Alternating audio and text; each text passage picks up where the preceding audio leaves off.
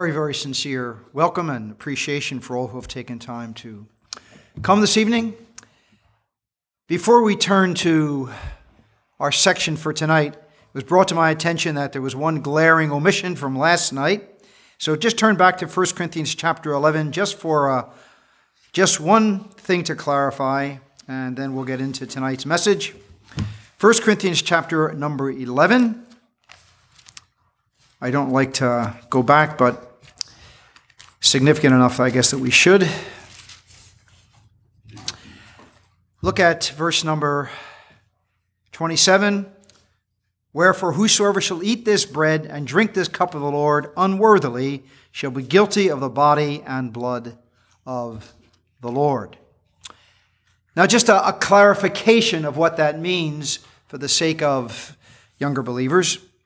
Perhaps you've had a bad week, or you've had difficulty at school, difficulty at home, maybe spousal problem, and you feel, I'm so unworthy to partake of the emblems this Sunday. Or perhaps if you're a man, you would feel, I really shouldn't be taking part. I really am unworthy of taking part, because it says there, 1 Corinthians chapter 11, that if you partake unworthily, you're bringing judgment, you're bringing chastening upon yourself.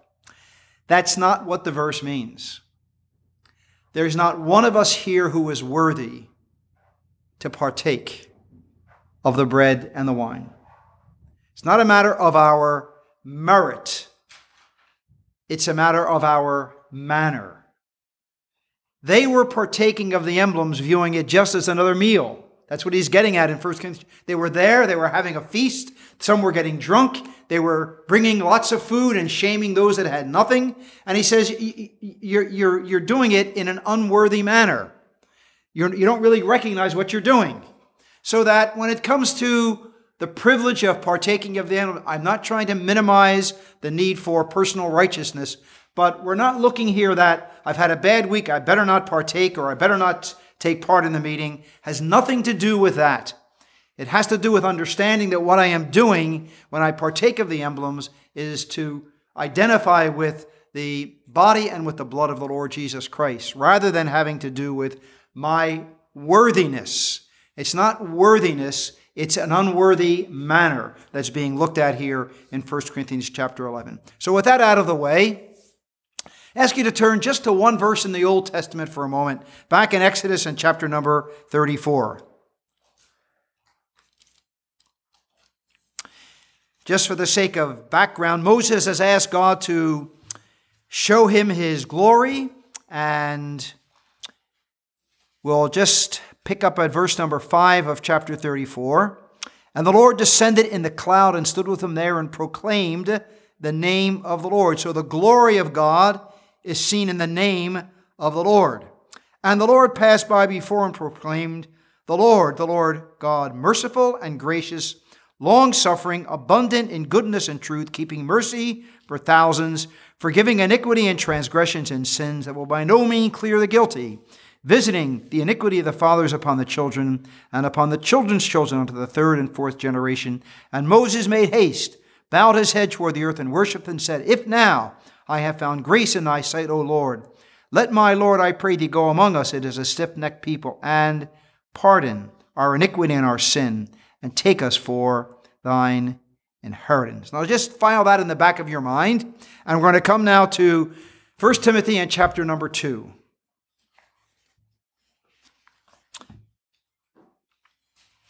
1 Timothy chapter number 2. And we'll take time to read the entire chapter. It's a very short chapter, so it will not take us very long.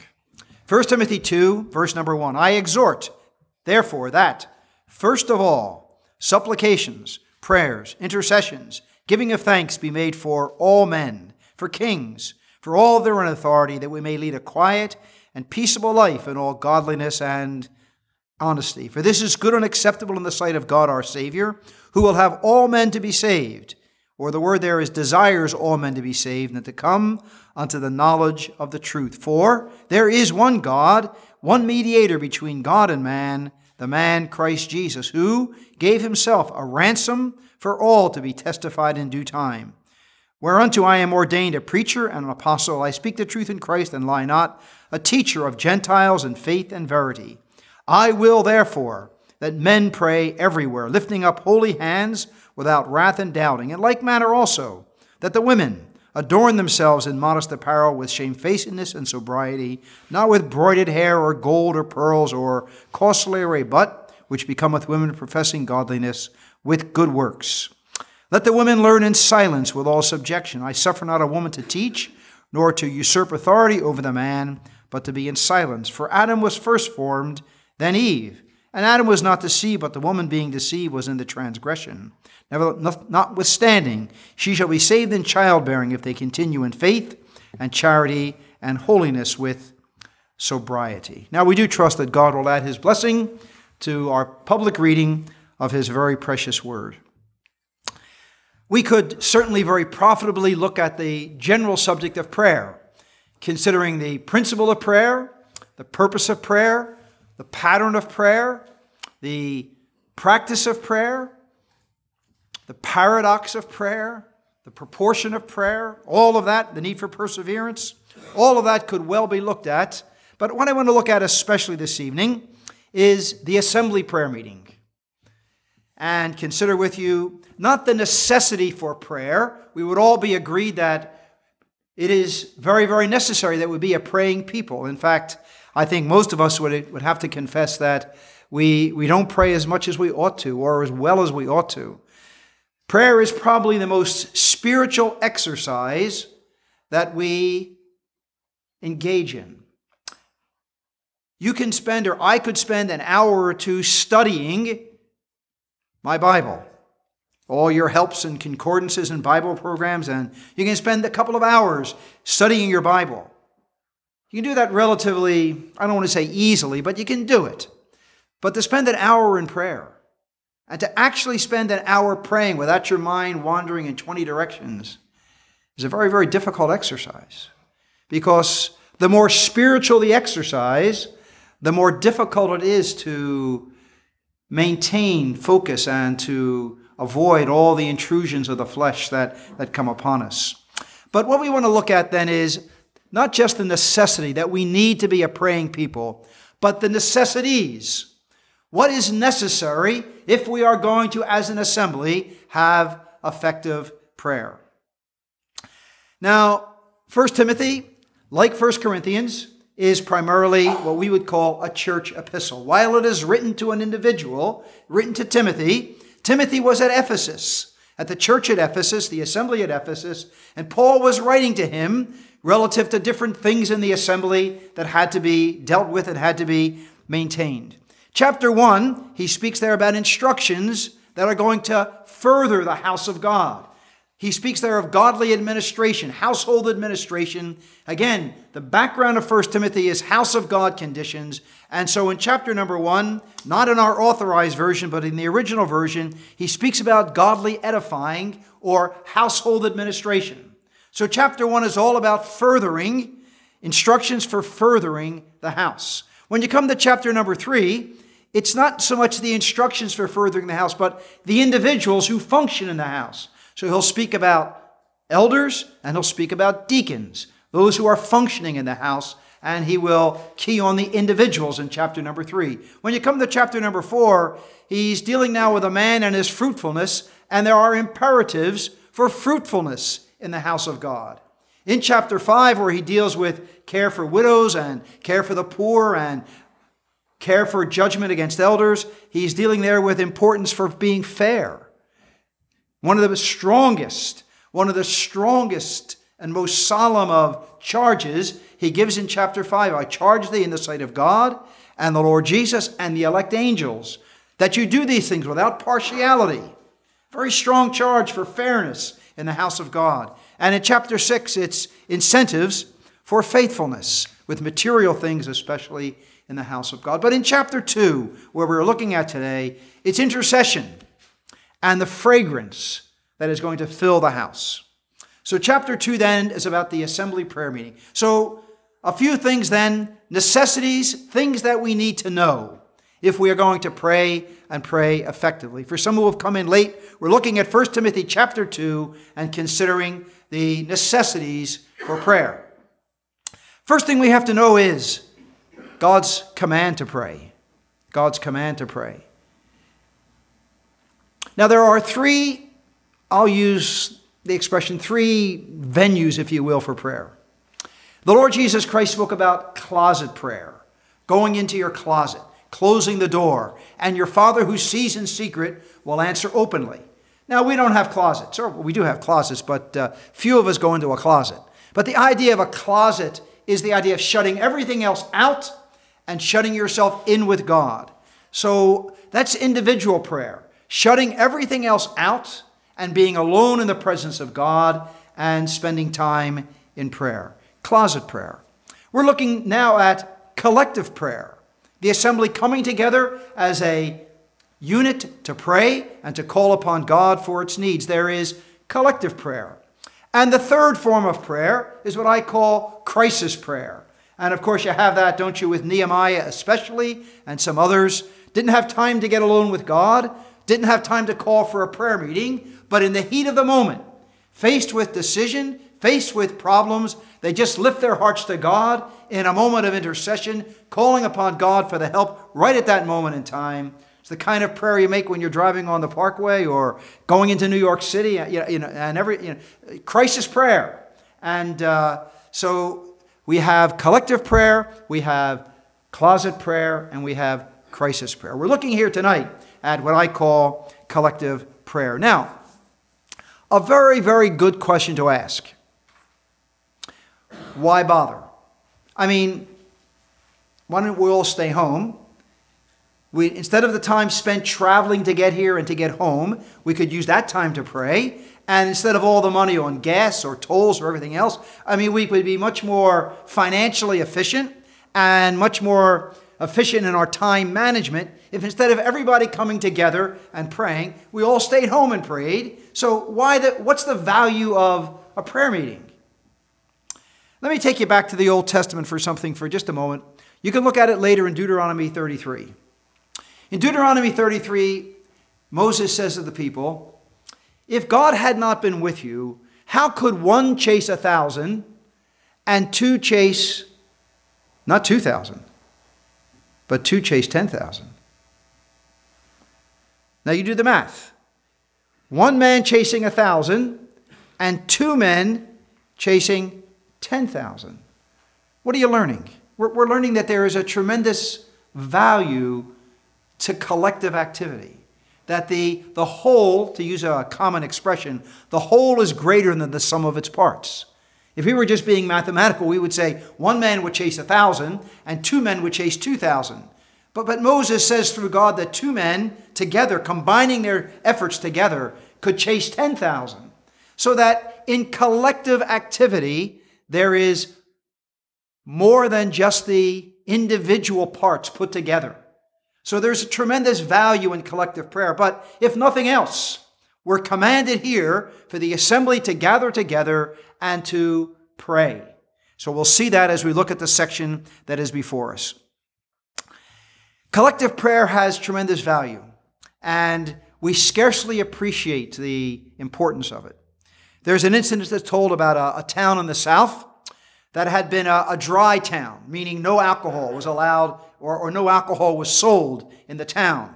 And a man came in and he built a bar, a tavern. And the little church, the little congregational church, very fundamental church, was very concerned. And they had a prayer meeting that God would intervene and do something so the bar would go out of business. Shortly thereafter, there was a terrible thunderstorm, and lightning hit the bar, and the bar burned to the ground. The bar owner actually got a lawyer and took the church to court. And he sued them for the fact that they caused his bar to burn down. And of course, the little congregation had to get a lawyer. And after they presented their opening arguments, the bar owner claiming that the church was responsible for the bar burning down, and the church claiming they weren't responsible, the presiding judge says, I don't know how this case is going to end in the end. But I do know this. The bartender believes in prayer more than you people believe in prayer. We pray and we're surprised sometimes if God answers. but the value of collective prayer is hard to overestimate. So you'll notice, first of all, here, in this call to pray that comes through the apostle to the assembly, number one, it's a priority. First of all. Now, I know that we think of the breaking of bread as the most important meeting of the week, but you'd be hard-pressed to prove that in Scripture.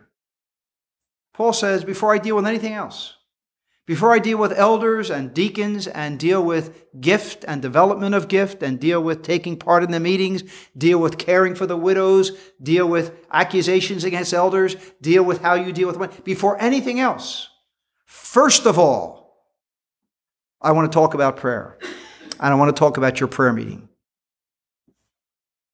So he puts a tremendous value on the prayer meeting of the assembly. The priority of collective prayer. It's obvious as we go down this chapter that the Spirit of God expected both genders to be present. Sometimes I don't know anything about Midland Park. I do know of other places where I've heard that most of the sisters stay home because it's the prayer meeting. Well, we're going to see that sisters play a tremendous role in an assembly prayer meeting. And that's not just lip service to keep our sisters happy. It's right here in the Word of God, the value of sisters being present at a prayer meeting. So he makes it very clear that, first of all, prayer. You'll notice that as he speaks of it, he is impressing the believers here with the fact that there is tremendous value globally to an assembly praying locally. When you come to a prayer meeting, come with a burden and come and be brief. Come and be brief.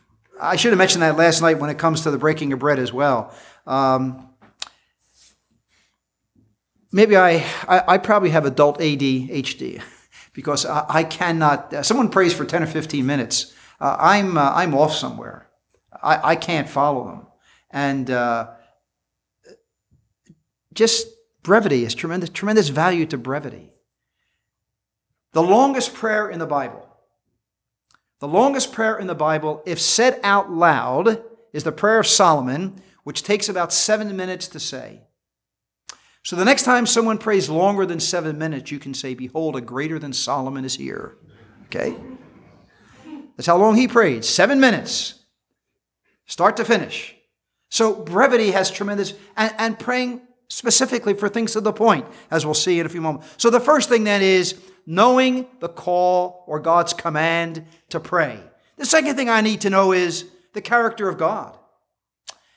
Now, I read that for you in the Old Testament from the book of Exodus, where Moses says, show me thy glory, and God makes his name to pass before Moses and declares that lovely full expression of all God is the Lord, gracious and merciful, slow to anger, long-suffering, pardoning, and so on. And the reason I read that is this. As soon as God revealed himself to Moses, Moses turns around and uses what God revealed to pray. You're a pardoning God? Okay, pardon our sin and go with us. So I want to talk to you then about knowing the character of God and using it for the sake of prayer. Now look, some of you will know what I mean. You know, you're given an assignment in school to write I don't know if they still do it, write a term paper, 2,000 words. And so you start looking for synonyms to to kind of pad it out, to make sure you get to the 2,000 words. Spirit of God doesn't look for words just to pad things out. So when he speaks about prayer, intercession, giving of thanks, and supplications, he's giving us a key to four different aspects of prayer. 4 different things.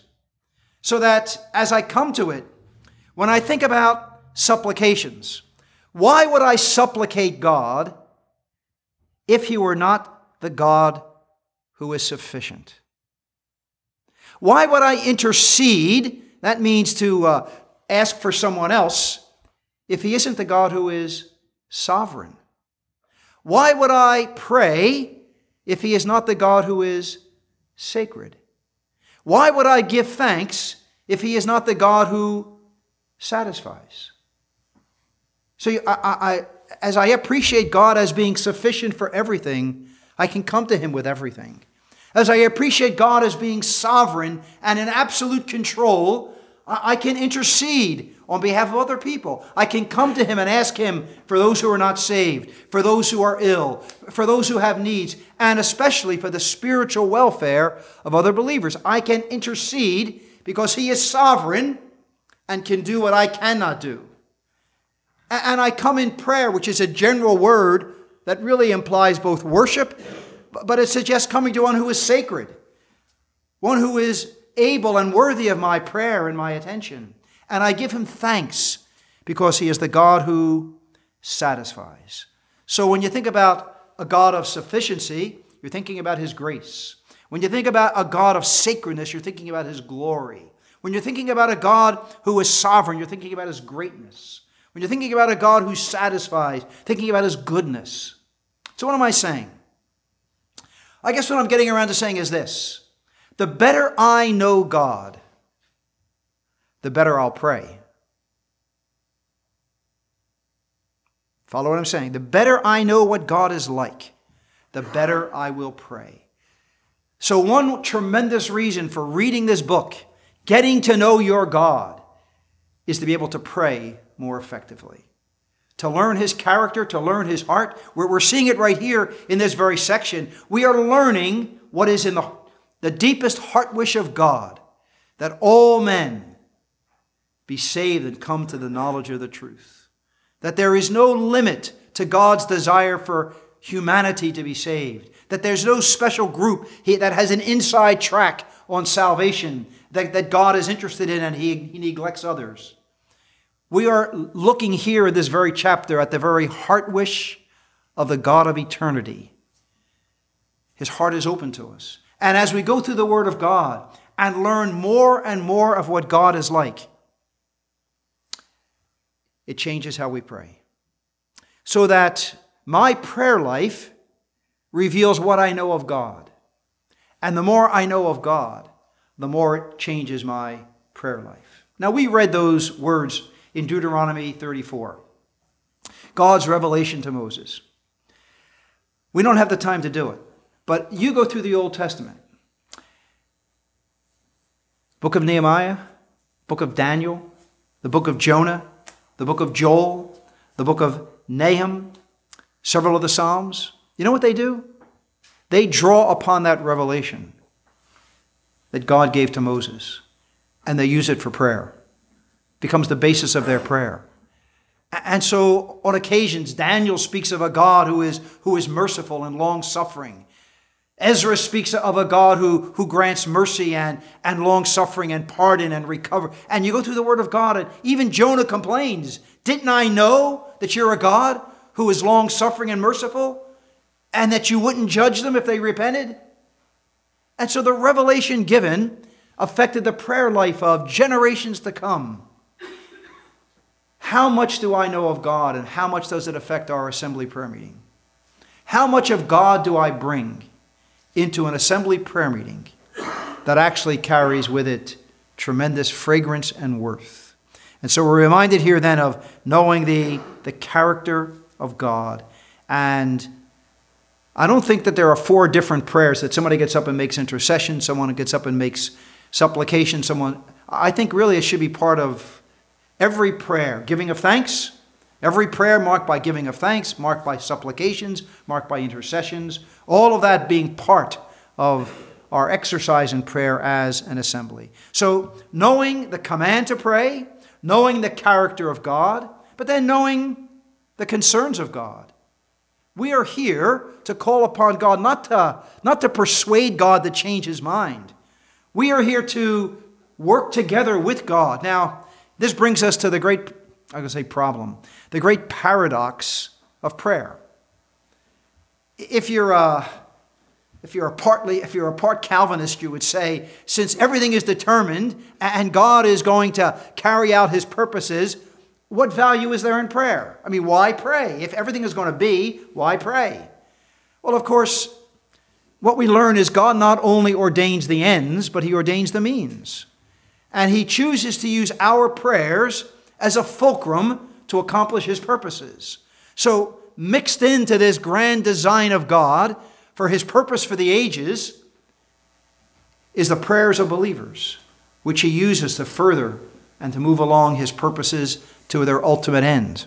So learning the concerns of God for prayer. Now we have one of them right here, that God desires all men everywhere to be saved. The unquestioned desire of God. Now, Paul quickly adds, for there is one God. Now you may say, what's the significance of that? Many of the people here in the assembly at Ephesus, go back to Acts chapter 20, go back to the beginning of the assembly at Ephesus. Many of the people at Ephesus had been idol worshippers. Part of their pantheon of deities would include gods who would be opposed to one to the other. And you would be constantly playing God against God. And you'd be wondering, which God really do you need to pray to this week? And which God do you have to make sure is on your side? The God of rain if it's drought? The God of harvest? The God of sunshine? You would constantly be trying to figure out which God to work with. Paul says there's only one God. And because there's only one God, there's only one will for all of humanity. No need to worry about opposing points of view. No need to worry about opposing deities that might have some other plans for the human race. There is one God and one mediator between God and man, himself man, Christ. So we have the unquestioned desire of God and the unique will of God. And of course, very practically, how will I get to know God's concerns? How will I get to know God's will? It's through this book. It's the only way. It doesn't come in dreams. In fact, it was just heard, this was just recounted to me. Martin Luther said he made a covenant with God. His covenant with God was that God would not speak to him through dreams, through visions, through prophets, that he wanted God just to speak to him through his word. That's all he wanted, and that's all he needed. And that's how God still speaks. That's how we learn what God's interests are in 21st century Western or 21st century world. We learn it through this book, what God's concerns and what God's interests are. But I learn as I read it that it just doesn't say this is there are occasions where it says this is the will of God. But for the most part, I see how God is working. Now let me just take you quickly, and this could consume an entire meeting, but we'll just mention these and pass on from them. If you just look at the prayers of the Apostle Paul and just limit it to the 4 prison epistles that he wrote, Philippians, Colossians, Ephesians, Philemon. There are 2 prison prayers in Ephesians. There's 1 prison prayer in Philippians, 1 prison prayer in Colossians. And I don't think you could take what he has in Philemon as a prison prayer. So we're just going to talk about 4 prison prayers. In Ephesians chapter 1, he is there seen praying for the believers to be enlightened, that they might know the riches of the inheritance. So in Ephesians chapter 1, he's praying for the believers to be enlightened as to all their spiritual wealth. In chapter 3, he is praying that Christ might dwell in your hearts by faith, that may be able to comprehend with all saints the length and breadth and depth and height, and to know the love of Christ. So in chapter 3, he's praying for enablement to enjoy spiritual truth. When you come to Philippians chapter 1, you recall there that he is praying for their enrichment. And when you come to Colossians chapter 1, he speaks about them walking worthy of the Lord unto all pleasing, strengthened with all might, according to the power of his glory, unto all long suffering with joyfulness. So he's praying there for empowerment. Now just look for just a moment. He's praying for enlightenment. He's praying for enablement. He's praying for enrichment. He's praying for empowerment. What I come away with is this. He doesn't pray about so-and-so's heart condition. He doesn't pray about so-and-so's hospital stay. Paul is vitally concerned with the spiritual welfare of the people of God.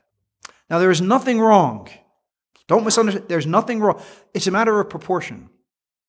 When the Lord Jesus Christ gave his model prayer, if you want to call it that, Our Father which art in heaven, hallowed be thy name. Thy kingdom come, thy will be done on earth as it is in heaven. Give us this day our daily bread. Forgive us our trespass. Lead us not into temptation. There's a study in proportion. First of all, 3 things about God, 3 things about myself, 3 more things about God. So the first proportion I learn is, it's more about God than about myself. Hallowed be thy name, thy kingdom come, thy will be done on earth that is in heaven. Give us this day our daily bread. Forgive us our trespasses. Lead us not into temptation. Thine is the kingdom and the power and the glory forever. So at both ends, he weights his prayer with desires for God's will and God's glory. Now in the middle, 3 requests for self. But notice that one of them has to do with physical needs. 2 of them have to do with spiritual needs. So again, proportion. He's praying mostly for spiritual need rather than just for material needs. Now just take that template and put it against most of our prayer life and my own prayer life. We pray and weight our prayers more towards the physical needs of believers and the temporary problems rather than actually praying for each other to grow spiritually, to have a greater appreciation for Christ, to have a greater appreciation for the Word of God, to appreciate more and to live more in the good of all that Christ has brought us into. His prayers were intensely spiritual.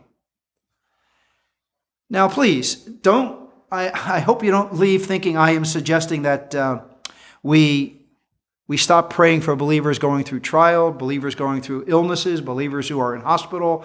I'm not suggesting that at all. I am just pointing out the proportion that is seen in the prayer life of the Lord Jesus, in the prayer life of the Apostle Paul, is always more on the spiritual than on the material and on the physical. So we are reminded here of the unquestioned desire of God, the unique will of God.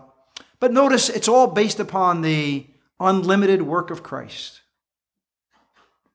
Unlimited work of Christ. Now, he's here speaking about people being saved. So you'll understand the special relevance. Why can we pray for all men? Because the Lord Jesus Christ gave himself a ransom for all. That's why we can do it. But I am reminded of something deeper, and it's just this. The basis, the value of any prayer is based upon all that Christ is and has done. We never can come and think that our merit, that our lives merit answers to prayer. As we'll see in a few moments, the best I can do by a righteous life is not to hinder prayer. But I can never merit prayer. We always stand on the ground of mercy, not of merit. We can never merit. You never can make a contract with God that as long as I come to all the meetings and bring my family to all the meetings, they'll all get saved and go on and be wonderful Christians. Or as long as I refuse that big promotion at work that's going to take me away somewhere where there's no assembly, God is going to give me a nice big raise right here where I am. It doesn't always work that way. You can't make God sign a contract with you that so much faithfulness will get so much answers to prayer. It doesn't work that way. Some of the most godly and spiritual and consistent of believers have known the greatest trials in family life, in business life, in personal life. God doesn't sign contracts with us. We never can obligate God to answer prayer. We come on the basis and on the ground alone of mercy because of all that Christ is and all that Christ has done. So we are reminded here then of knowing the command to pray, knowing the character of God in prayer, knowing as well the concerns of God that we pray, things for which we pray. But the key thing he is coming to here is knowing the need for consistency in our lives. 3 areas he's going to deal with here in these verses. He's going to deal with our actions, he's going to deal with our attitudes, and he's going to deal with our attire. And these are things that I think are important to see. Now, just so there's no misunderstanding, first of all, he begins with actions. He speaks to, and I should mention this, look back at verse number 1. You'll notice that the last word in the chapter is men. You'll notice in verse number 4, the word is men. You'll notice in verse number 5, the word is men. You'll notice that when you come to verse number 8, the word is men. The difference is it's a different word. The word in the first 3 occurrences is the word for humanity, humankind, if you will. When he comes to verse number 8, he changes and uses the word for males. Males. So now he's going to make a differentiation between men and women in the assembly. And he says, if the men pray, I want them to lift up holy hands without wrath and doubting. So what is he saying? Well, go back to what he's told them to pray for. They are praying, and they are showing by their prayer for the authorities that they are not rebellious, that they are not plotting sedition, that they are not doing anything to undermine the government. And the result of that will be they'll be left alone to lead a quiet and peaceable life. Now he says, if that's the goal of what you're praying for, and he says you're at war among yourselves. He said, how can you be at war among yourselves with wrath, one towards another? You've got hard feelings towards each other. And you're at war with each other. And yet you're getting up and you're praying with the end in view that God will give you peaceable conditions in the world. He says that's inconsistent. He says if you are going to pray for others and you want to lead a quiet and peaceable life, he says make sure that there's peace in the assembly. Make sure assembly conditions are consistent with what you're praying for. And so he reminds them here, lifting up holy hands without wrath and doubting. And as far as holy hands, now if you want to lift up your hands in a prayer meeting, that's fine. Some people take this literally. But I think the stress here is not on lifting up your hands, but on holy hands. Now he says if you are praying for unsaved men to turn from sin and to turn to Christ, and your hands are dabbling in sin, that's a bit inconsistent. You're saying one thing and doing something else. He says that's totally inconsistent with what you're asking God to do. He says make sure that if you are going to get up and pray, now I shouldn't say just get up and pray. This really refers to people who are sitting, even if you're not getting up and praying. Remember, whoever's speaking in the assembly is the mouthpiece. They're representing the entire assembly in the presence of God. So these standards are not just for those that take part publicly, but for everyone. All of the men should have hands that are marked by holiness. No secret sins. No double clicking on questionable sites. No habits that you'd be ashamed to have others know about. He says make sure there are hands that are holy, clean hands. Psalm 24, who will ascend into the hill of the Lord? Who will stand in his holy place? He that has clean hands. I will wash mine hands in innocency, so will I compass thine altar. Psalm 26. Clean hands. Vital in the assembly to be marked by clean hands. But then he says as well, or rather what he is saying here is this. And I hope this is an encouragement, not a discouragement. Virtue of character is more important than vocabulary. Virtue of character is more important in your prayer life than a vocabulary that strings words out endlessly. God is looking for the heart. Clean hands. But not only is there a need for consistency in my actions, but consistency in attitudes as well. Now he says you're praying for others to submit to the Word of God. You're praying for kings, for all that are in authority, praying for all men, really, to submit themselves to the authority of God's Word. Now he says, what about the authority being recognized in the assembly? I don't want a woman to have authority over a man. I want authority maintained as I outlined it, as I instituted it in the Garden of Eden. He says, I want to see the right attitude on the part of believers. I want to see your attitude right, because you're praying for others to change, to repent in their attitude, and to submit to the Word of God and to bow to it. Why are sisters in this section? Why are they commanded to be in silence?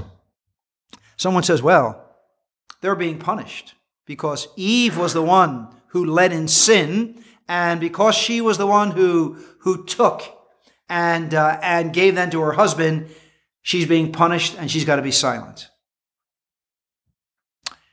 With all due respects to the season, humbug. That's not what it means. What it means is simply this. Adam was first formed, then Eve. Going back to the garden, I gave leadership, I gave headship to the man. And I created the woman to be a helpmeet for the man. Now he said that was the order I intended. I intended headship and leadership in the man, and a woman to be a help. Now he said in the garden, roles were reversed. Eve took the lead. Adam followed. And the result was disaster. Now he says, in the assembly, I want those roles to be maintained. I want the original intention I had in creation, for man to be in the place of leadership, and for the woman to be a support, and the woman to be a complement to him. I want that order maintained in the assembly, so that the silence of the woman is not a punishment. The silence of the woman is a return to God's original intention in divine order. Leadership in the man. He takes the lead, and not the woman. When the woman took the lead, it led to problems. So we have creation order, Adam first, then Eve. We have the disorder that occurred in the fall, the reversal of order. Eve took the lead, and Adam followed. Now he says the redemptive order I want maintained in the assembly is leadership in the male and support on the part of the female, on the part of the sisters. So he is reinstating original intentions here in a local assembly. So if there is any place on earth that divine order should be maintained, certainly in the Christian family, but as well in a local assembly where the truth of God is valued and is appreciated. The need for consistency in action, the need for consistency in attitude, and he comes as well to the need for consistency in attire. Now, it's always touchy to deal with dress, but we have a special latitude now because while this used to refer just to sisters, it can apply to brethren as well. So, pretty soon the men will be wearing earrings and nose rings as well as, anyway. But so this is broad. This is both brethren and sisters when it comes to attire that I think we can speak of here. Number one, why does he speak to us here about clothing and attire? Could I suggest at least two things? Number one, if you are praying for people to value the spiritual above the material, what am I doing with my $2,000 Armani suit sitting in the assembly? Now, I'm not saying you have to go to Goodwill and buy your clothes. But I'm just saying, if I'm putting all the emphasis on material things in my life, how can I come and pray that unsaved people will realize that the spiritual is more important than the material? And if, as he deals with here, people putting all the attention on the outward Speaking in chapter 2 there of, as he says there, the women adorn themselves modest apparel. Now, just so we're clear here, that word modest really is the idea of becoming. So it doesn't mean you dress looking like you're the original bag lady. You can dress attractively. You can dress becomingly. You can dress in matching. Everything can match and be. But the idea is, where's the emphasis? Is all my money going for material things, or is it that I'm recognizing the value of the spirit? So is it the spiritual or the material? And then he says, is it the external or is it the internal? Are you putting all your emphasis upon pearls and gold and all of that? Just to be seen, just to make a statement? Or are you really recognizing the value of the inward versus the outward? So attire, the way we dress, sends a message. If we are putting all of our interest in the external, if we are putting all of our interest in the material, and we come and we're praying for the spiritual and the internal, there's a disconnect. Again, we're not speaking about the need to look slovenly. We should look nicely dressed. We should look respectfully dressed. But the idea is emphasis. Where is the emphasis being put? I sometimes, if I'm dealing with this relative to the breaking of bread, the question I would ask to our sisters and to our brothers, do I spend more time picking out my wardrobe or getting ready spiritually for the meeting? That's a way of testing which is where the emphasis is. Do I spend more time fussing with my wardrobe and my appearance as compared to fussing with my spiritual condition and my preparation for remembering the Lord? You can say the same thing with the prayer meeting. Now, I know that has a little difficulty because many times we're all rushing home from work, rushing from dinner, and so on. But you'll understand when I'm just putting where I'm at with this section, where the emphasis the Spirit of God is placing is upon the inward and upon the spiritual, and recognizing the value of that and the tremendous consistency that gives. So that when our sisters come, in keeping with 1 Timothy chapter 2, and they're nicely dressed, they're nicely adorned, but there's not the gaudiness, there's not the desire to draw attention to themselves, not the desire to make fashion statements when they come, and they take their place in silence and in subjection. They are adding tremendous weight to the prayer of the men who rise to lead the assembly in prayer.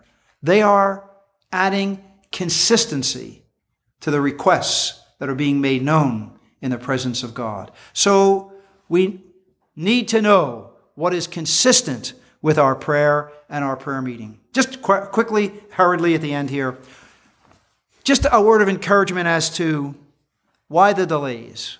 We pray, and either it doesn't happen or there's a delay.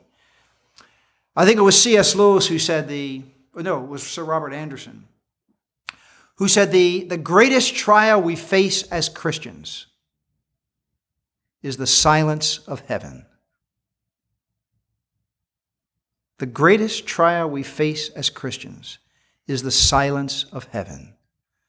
We pray, we cry, we intercede, and heaven is silent. The difficulty of delays. And I would hardly for a moment stand up here and tell you that I have the answers. I can just give you some examples from Scripture. Number one, it furthers conformity to Christ. Let me give you an example from the Old Testament. Why was it that Hannah, year after year after year, prayed for a child, going up year by year, and the burden kept increasing? Well, there were at least two reasons. Number one is she was made to recognize a rival who seemed to be winning. God had a rival in the nation who seemed to be winning. They were bowing down to idols. She was barren. The nation was barren. God was grieving over a barren nation. She was grieving over a barren womb. So that as she passes through that experience, she is learning the heart of God. She's learning what God is feeling. Until finally, she's not thinking of herself anymore. She's not thinking of her rival anymore. She's simply thinking of the nation. And she wants a child to give back to God, to be a blessing to the nation. It brought her into conformity to the very heart of God. But again, I think of Paul. Think of Paul in prison, 2 Timothy chapter 4. Not now a matter of conformity. Not now a matter of furthering conformity, but testing confidence. Testing confidence.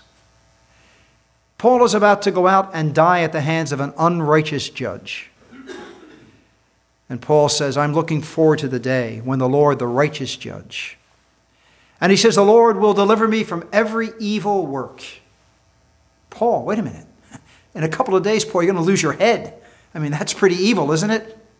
That's nothing compared to my caving in and denying God at the end of life. I'd rather, there are things that are better than losing your testimony. Could I say it's better to lose your head than lose your testimony? That's what Paul is saying. God will preserve me. I've got absolute confidence in God. So conformity, confidence, and when you think of men like Abraham and Samuel and others, it molded character in them as they prayed, as they waited for God. Samuel, that great man of prayer. Elijah, the great man of prayer. Created character. Character, conformity, confidence, all of that as a result of the delays of God. And so as assemblies, as we gather together, and as we pray, and as we struggle with the silence of heaven at times, as we know the will of God better, as we seek to come into the presence of God with genuine burden for the will of God, just to be absolutely confident. We come to a God who does not need to be persuaded. It's not that we are persuading him to our way of thinking. He's actually bringing us to his way of thinking. And we see here the tremendous value of an assembly prayer meeting when the believers are gathered together, recognizing the command of God, knowing the character of God, appreciating the concerns of God, praying with consistency before God, having absolute confidence in our God, in our prayer life. Shall we pray?